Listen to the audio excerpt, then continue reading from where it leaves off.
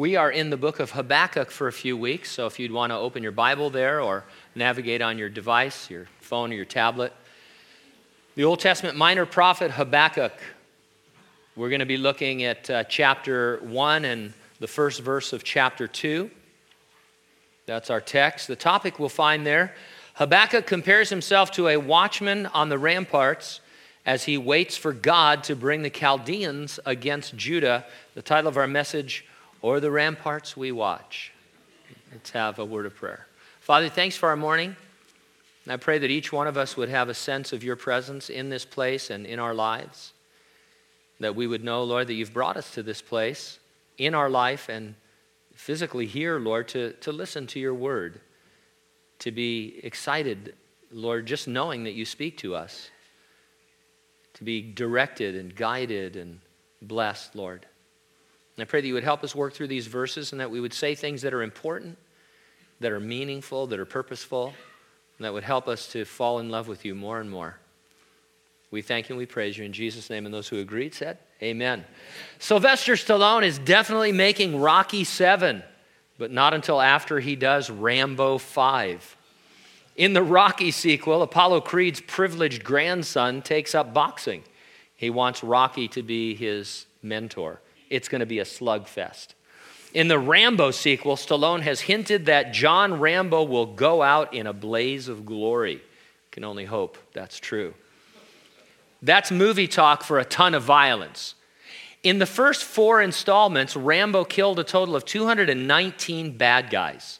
He killed 128 with his shirt on, and he killed 91 with his shirt off. He's far more effective with his shirt on, but I think he's deadlier with his shirt off. Now I want to talk a little bit about violence, and you'll see why in just a moment. Without making any judgments, without applying any personal or political spin, I just want to point out that violence has been a story in the United States in 2014. We all became familiar with Ferguson, Missouri, where civil disorder characterized by violence began the day after the fatal shooting of Michael Brown back in August. Just recently, 2 uniformed New York Police Department officers, heroes, were shot dead assassination style as they sat in their marked police car on a Brooklyn street corner. Violence was big news in the NFL when on September 8, TMZ Sports released a video of Baltimore Ravens running back Ray Rice punching his fiancée and dragging her unconscious body out of an elevator. Carolina Panthers defensive end Greg Hardy was convicted of assaulting an ex-girlfriend in June.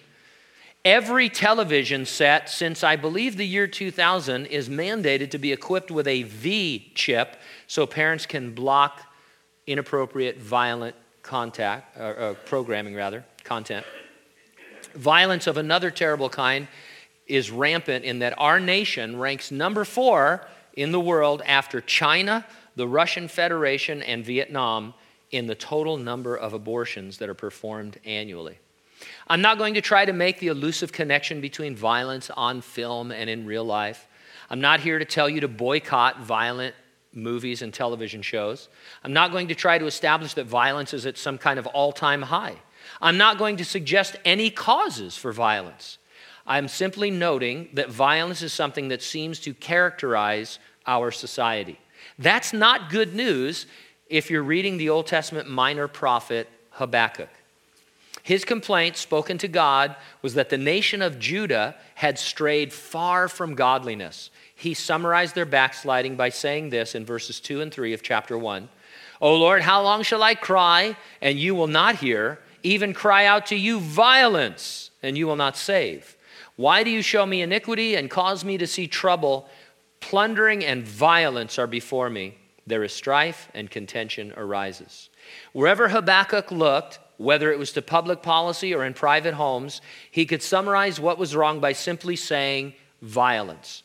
It was a symptom of the larger problem, the spiritual problem, that Judah had abandoned God.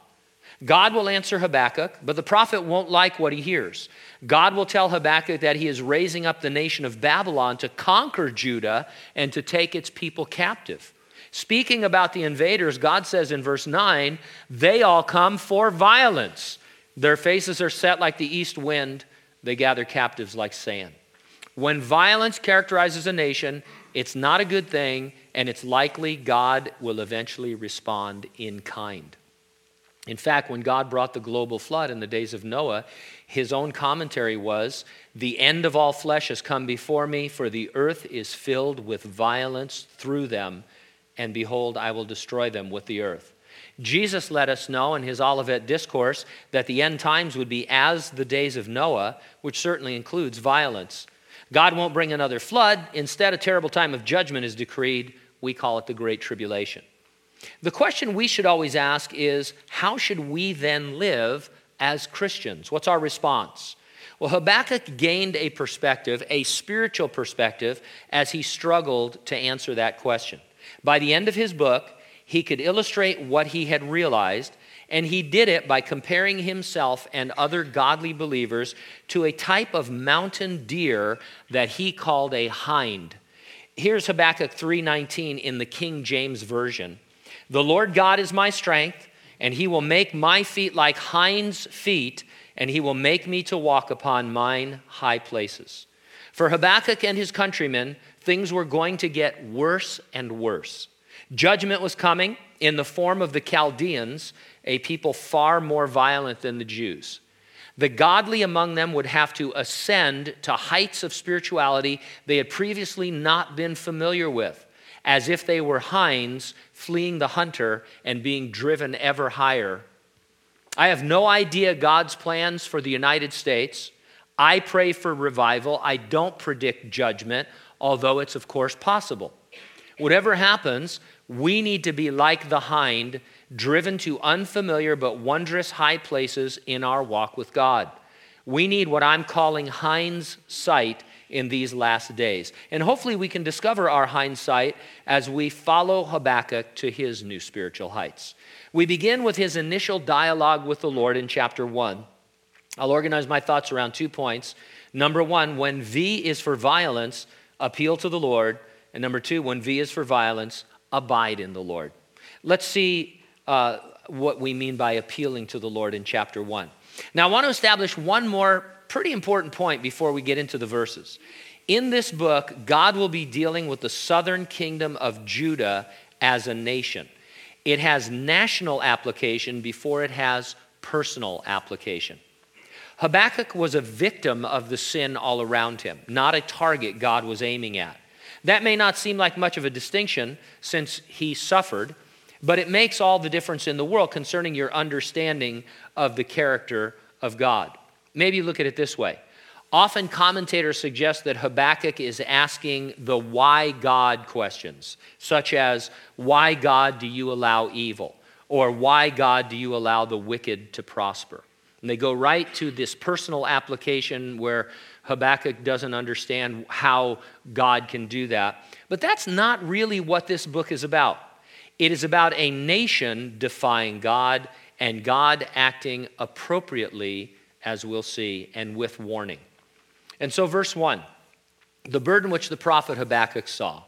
God's prophets often characterize their message as their burden. They certainly did not mean it in the sense that it was to be despised or something they wanted to get rid of. Quite the opposite. They meant by burden an overwhelming sense that they had to share what God had given them. Their message was too important to keep to themselves. They were burdened to unload it on others in a good way so that they could understand what the Lord was saying. The gospel of Jesus Christ, you could say, is our burden. It's too important to keep to ourselves. And none of us really want to. We want to share it with others. And so I'd suggest that we pray every day for God to give us opportunities to share Jesus with someone. You know, we have unprecedented opportunities to share the gospel. I don't know what you think about social media, whether you like it or whether you don't, whether you're even on it, but you can share the gospel with hundreds of people all at once just by mentioning Jesus Christ and talking about what you learned at church. Or there's so many different ways. Hey, I'm with you. I post pictures of my food. Hey, here's the pie I made. This is the cake I'm eating. Look at me filling my mouth with cheesecake, that kind of thing. But let's try. There's no reason why we can't talk about the Lord as well. and you've got a captive audience. And so, we have an unprecedented opportunity. And all of us, I don't need to rebuke us. We all want to share our faith. I don't know any Christian that doesn't want to share his faith.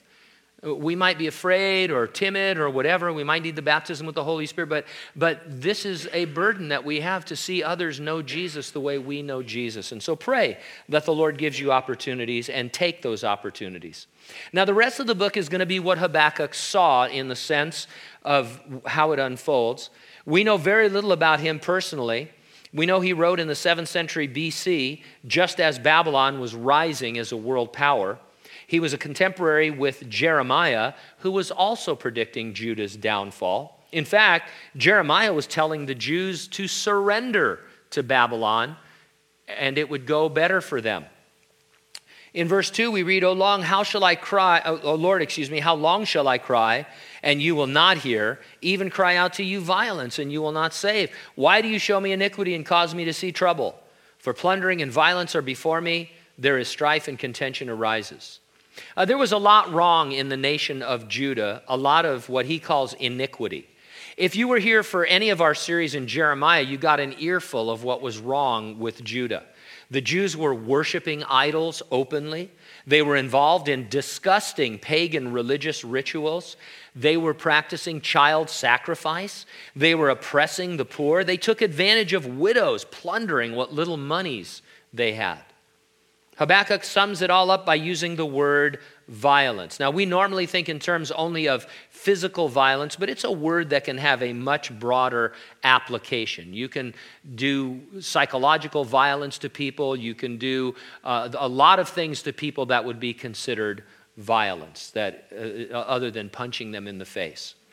And so he looked at their society and he says, all of the things that are wrong with our society can be summed up in this word violence. Habakkuk felt that he had been appealing to the Lord for a long, long time. He could not understand why God had not acted to overcome the violence among his chosen people. He couldn't comprehend how or why God was putting up with it. Too bad Habakkuk didn't have the book of Jeremiah to read. There is an incredible passage that speaks directly to God's dealings with nations. I'll read it to you. It's Jeremiah 18, beginning in verse 7. The Lord is speaking, and he says, the instant I speak concerning a nation and concerning a kingdom, to pluck up, to pull down, and to destroy it, if that nation against whom I have spoken turns from its evil, I will relent of the disaster that I thought to bring upon it. And the instant I speak concerning a nation and concerning a kingdom, to build and to plant it, if it does evil in my sight so that it does not obey my voice, then I will relent concerning the good which I said I would benefit it.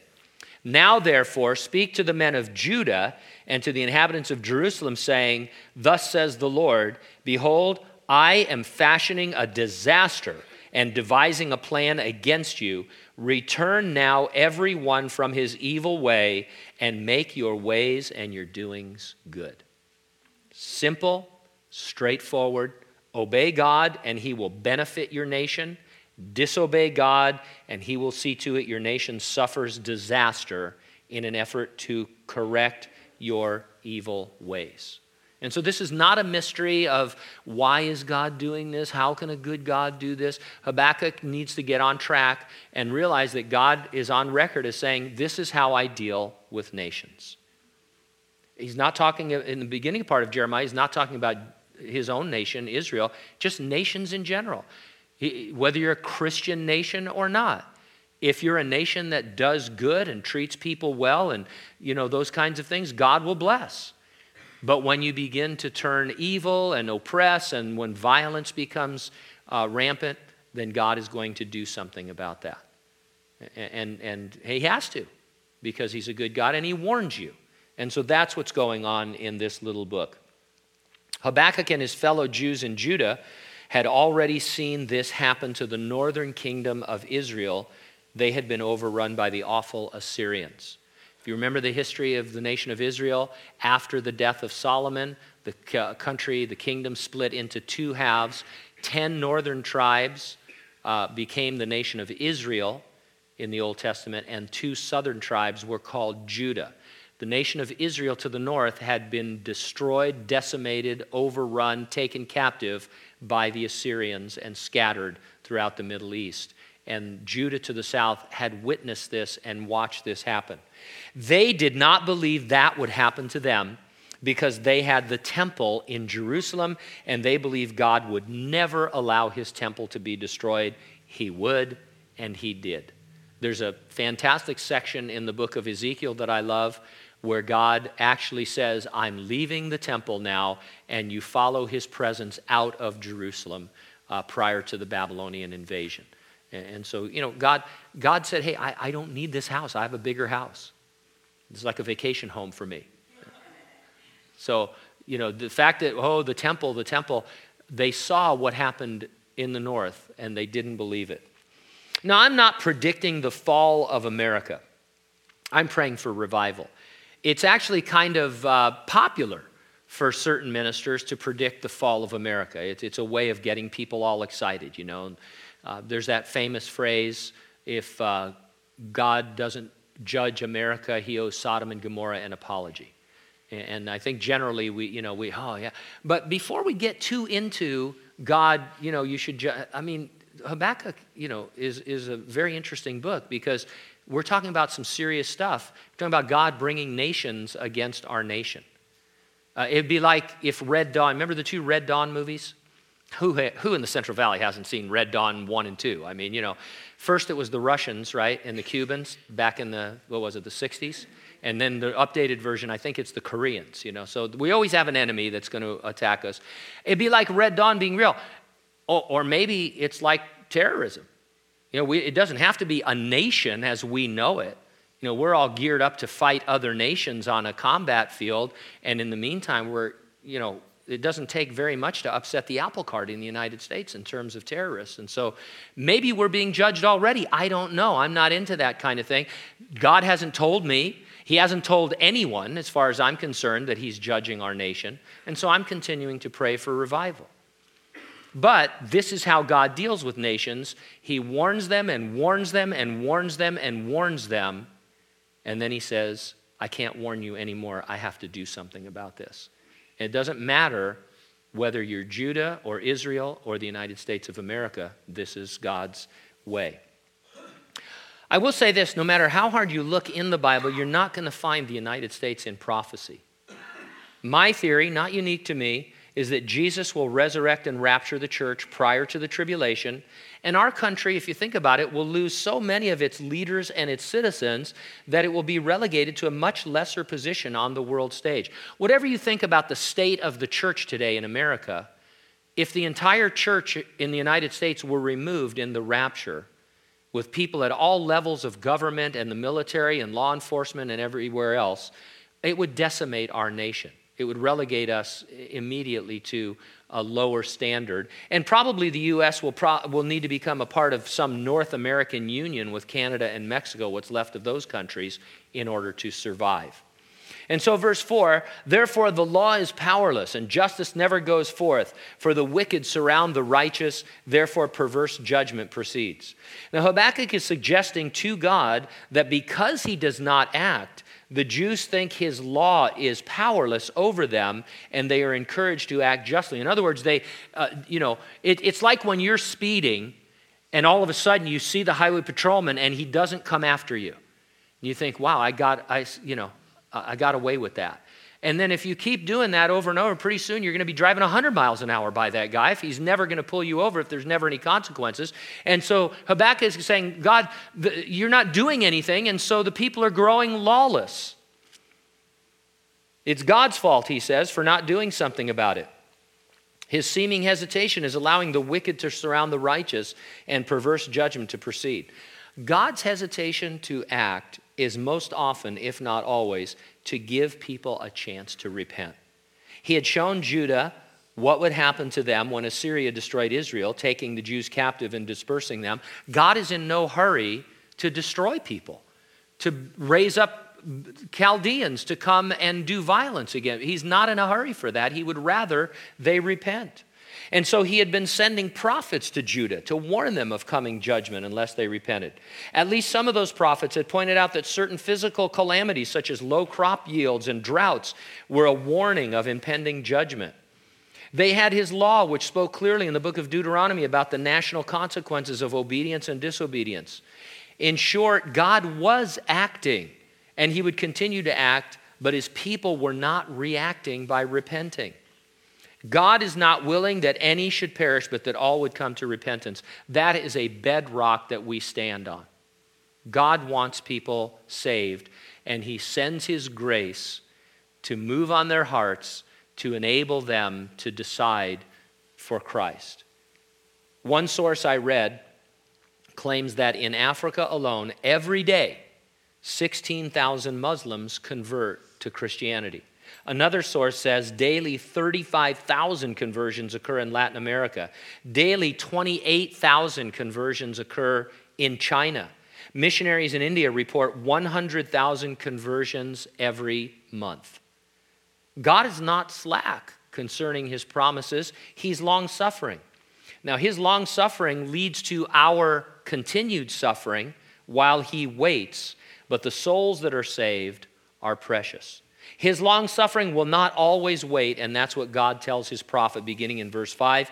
He says, "Look among the nations and watch, be utterly astounded, for I will work a work in your days which you would not believe though it were told you. For indeed I am raising up the Chaldeans, a bitter and hasty nation, which marches through the breadth of the earth to possess dwelling places that are not theirs. They're terrible and dreadful. Their judgment and their dignity proceed from themselves.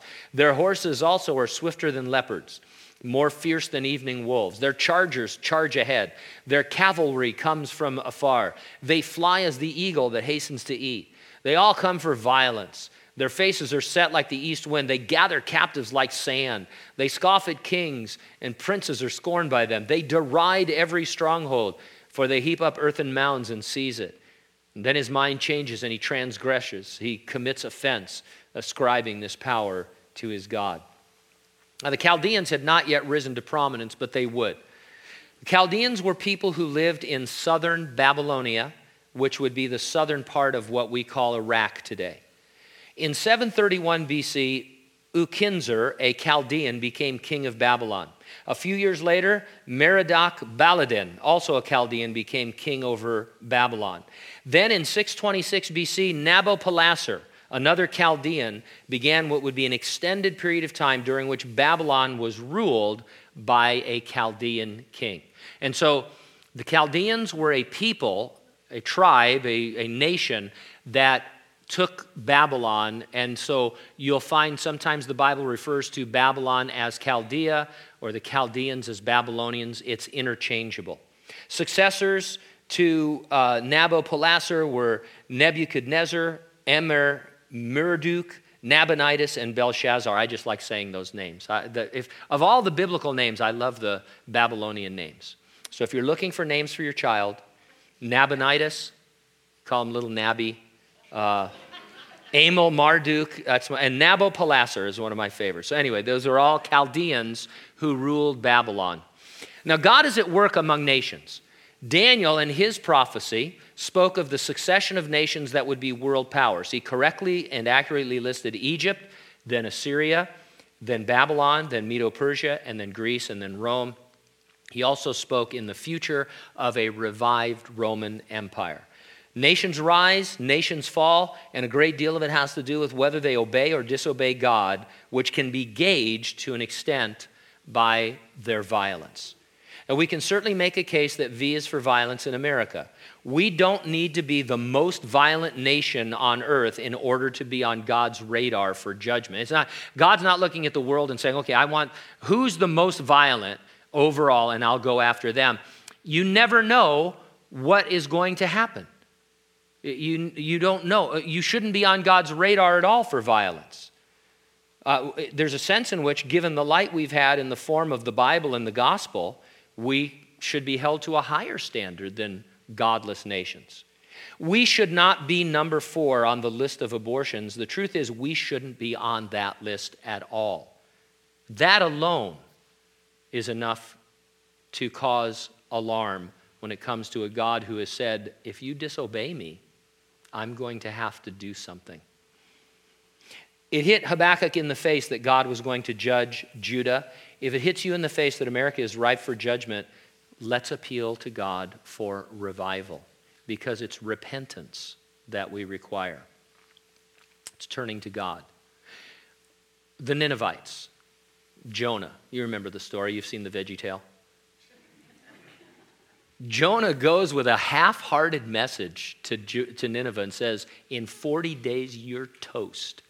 And then he leaves and goes sits to wait for God to destroy them, hoping that he would. What did the Ninevites do? They didn't become preppers. They didn't say, oh, I've got 40 days to find a cave and stock it with Dinty Moore beef stew and bullets so that I can survive God's judgment upon this city. They repented. And what did God do? He said, all right, I don't need to judge you. I won't judge you. I don't want to judge you. I'm not willing that any should perish, but that all would come to repentance. This nation, our nation, I don't know what's going to happen, but I do know what we need. We need national repentance. And ultimately, that's the only thing that will save us. When V is for violence, abide in the Lord, beginning in verse 12. Be careful what you pray for could summarize the next set of verses. Habakkuk wanted God to do something to bring the nation of Judah to its spiritual senses, but he strongly disagreed with God's plan. Verse 12, are you not from everlasting, O Lord, my God, my Holy One? We shall not die, O Lord. You have appointed them for judgment, O rock. You have marked them for correction. Now, this is almost a conclusion to what Habakkuk is going to say next, because he has come to some realizations about the Lord. For example, God is from everlasting means he is always working providentially to accomplish what he has set forth in his word. For the Jews, it meant God would not allow them to be destroyed. For us, it means that he who began a good work in us will be faithful to complete it. He says, God is my Holy One, meaning, among other things, that he was God's special project and that God is working all things together for the good. He says, we shall not die. For us, we see that Jesus Christ has conquered death and Hades, will be resurrected or raptured. It makes us more than conquerors, no matter the outward circumstances. God has appointed non-believers for judgment. Well, that comforts us, knowing the bad guys will get what is coming to them. Every one of those 219 guys that Rambo killed, they had it coming. Remember, there's a line in one of the Arnold Schwarzenegger movies. He killed a bunch of people, and he says, yeah, but they were all bad. And so we have that sense of justice, but at the same time, we should have compassion for non-believers, because what they've got coming ultimately is an eternity separated from God alone, suffering torment in the lake of fire. O rock is a great declaration of the abiding strength of God. He is indeed the rock of ages, cleft for me, as we sometimes sing. And finally, Habakkuk declares, you have marked them for correction. God marking the Chaldeans means he had set boundaries for their behavior. There were places that they could go so far and no further. And correction means that they could not destroy the Jews, but they were God's instrument to punish and discipline them. And so Habakkuk understands you have marked them, you've given them parameters in order to discipline and punish us, and you will not go back on your promises to us. It was a little oversimplified, but in the recent film, God's Not Dead, the main characters reminded themselves about God's character. You remember what they said all the time? They'd say, God is good all the time, and all the time, God is good. It was a little mantra in the middle of the movie, three times, to remind you that when you're going through difficulties, God has not changed, but he remains for you and not against you. Now, standing in the cleft of the rock of ages, Habakkuk was nevertheless still troubled, as you imagine he would be. Who wouldn't be, knowing that a vicious predator is going to come upon your nation? He says in verse 13, you're of purer eyes than to behold evil and cannot look on wickedness. Why do you look on those who deal treacherously and hold your tongue when the wicked devours a person more righteous than he? Now, was Habakkuk talking about the Chaldeans? Probably, but his comments accurately describe Judah at that time too. On the one hand, the Chaldeans were far more wicked, but considering that the Jews had the covenants and the scripture and the prophets and the priesthood and the temple, who really is more wicked? And so on the one hand, you could complain, God, how can you use a wicked people to judge your people? And then you have to step back and say, oh, it's because we're pretty wicked. In fact, we're more wicked from one point of view because we shouldn't be. We know better. Those poor Chaldeans don't have the revelation that we have. They don't have the light that we have. None of us have gone to Babylon to share that with them. And so it's not a good argument. So Habakkuk throws out an analogy now. Seeing the rise of pagan nations against other nations, he compares the stronger nations, the conquerors, to successful fishermen. He says in verse 14, why do you make men like fish of the sea, like creeping things that have no ruler over them? They take up all of them with a hook. They catch them in their net. They gather them in their dragnet. Therefore they rejoice and are glad. Therefore they sacrifice to their net and burn incense to their dragnet, because by them their share is sumptuous and their food is plentiful. Shall they therefore empty their net, continue to slay nations without pity?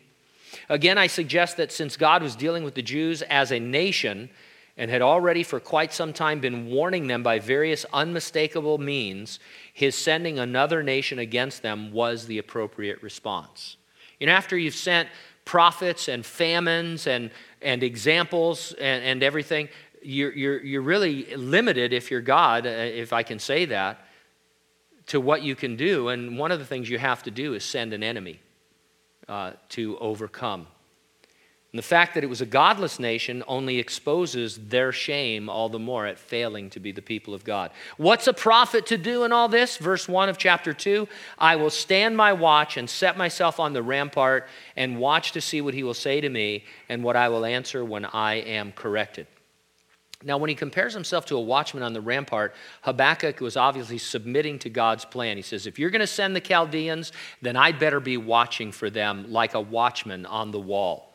But Habakkuk wasn't an average watchman. He's a spiritual watchman. When he saw the Chaldeans approaching, he would see God's hand behind it all for Judah's good and God's glory. As believers, we must look behind or beyond what is happening to its spiritual importance. Our eyes may never be open to see armies of angels surrounding our enemies, but we know there are armies of angels. Wherever you find yourself, there's a battle for souls waging. The eternal destiny of folks you're in contact with is more important than your temporary trials. We need to look beyond the obvious to the spiritual. God always wants to elevate our thinking in whatever situation we're in and say, what is the spiritual importance of this situation? What is really going on behind the scenes? Who here needs the gospel? And how am I going to represent Christ in this situation? I will watch to see what he will say in me is a possible translation in this verse. I'm not sure what Habakkuk might have meant, but I take it to mean for us as Christians that we can be led by the indwelling Holy Spirit as we listen for his still small voice. You know, as a Christian, you're always having a dialogue with God. He's ministering to you. He's showing you things or speaking to you through his word. And so as watchmen, bringing the gospel to others, we want to be listening to God for those instructions. And he says, when I am corrected, and that's better translated, when I am reproved. Now, this could mean Habakkuk expected to be corrected and reproved by God for daring to question his methods. If that's the case, we know that any correction or any reproof that comes from God is done because he loves us as our gracious heavenly Father. I think Habakkuk meant he was going to be reproved by his fellow citizens in Judah once he began proclaiming this message to them that God was raising up the Chaldeans to conquer them. We don't know as much about Habakkuk as we do about Jeremiah. We know that Jeremiah was severely criticized and persecuted for preaching this same message. He was rebuked and reviled by his own people, yet he went on preaching it because he had a burden. He would continue to answer, to continue to proclaim the message he had been given. Now, this image of Habakkuk on the rampart, on the wall, in the watchtower, it isn't one of retreat into spiritual seclusion. You can't think of Habakkuk as a guy who went to wait on God in his prayer closet, all by himself. He says, I'm going to wait on God, but I'm going to do it in an active way as a watchman on the wall who is warning people of the approach of the Chaldeans, as if I actually see them coming already. And so it's an active obedience, it's an active waiting that I call abiding. Disciplined waiting involving ministering to others, not withdrawing from them to gain your own personal strength. As I said, I don't know what's in store for the United States, and so I'm going to go on making an appeal to God for revival. I do know what I'm supposed to be doing and what we are empowered to be doing. It's to be sharing the good news that Jesus died, rose from the dead, and is coming back. And as much as we want to give other answers to the problems in our society, this is the one bedrock answer that will make a difference when people turn to Christ and have their sins forgiven and are citizens of the kingdom of heaven. The Declaration of Independence mentions life, liberty, and the pursuit of happiness. We value those as citizens. As believers, we have a declaration of dependence upon God. We should value spiritual life, the giving of liberty to those held captive by the devil and by sin, and the pursuit of holiness, without which no one will see the Lord. Let's pray.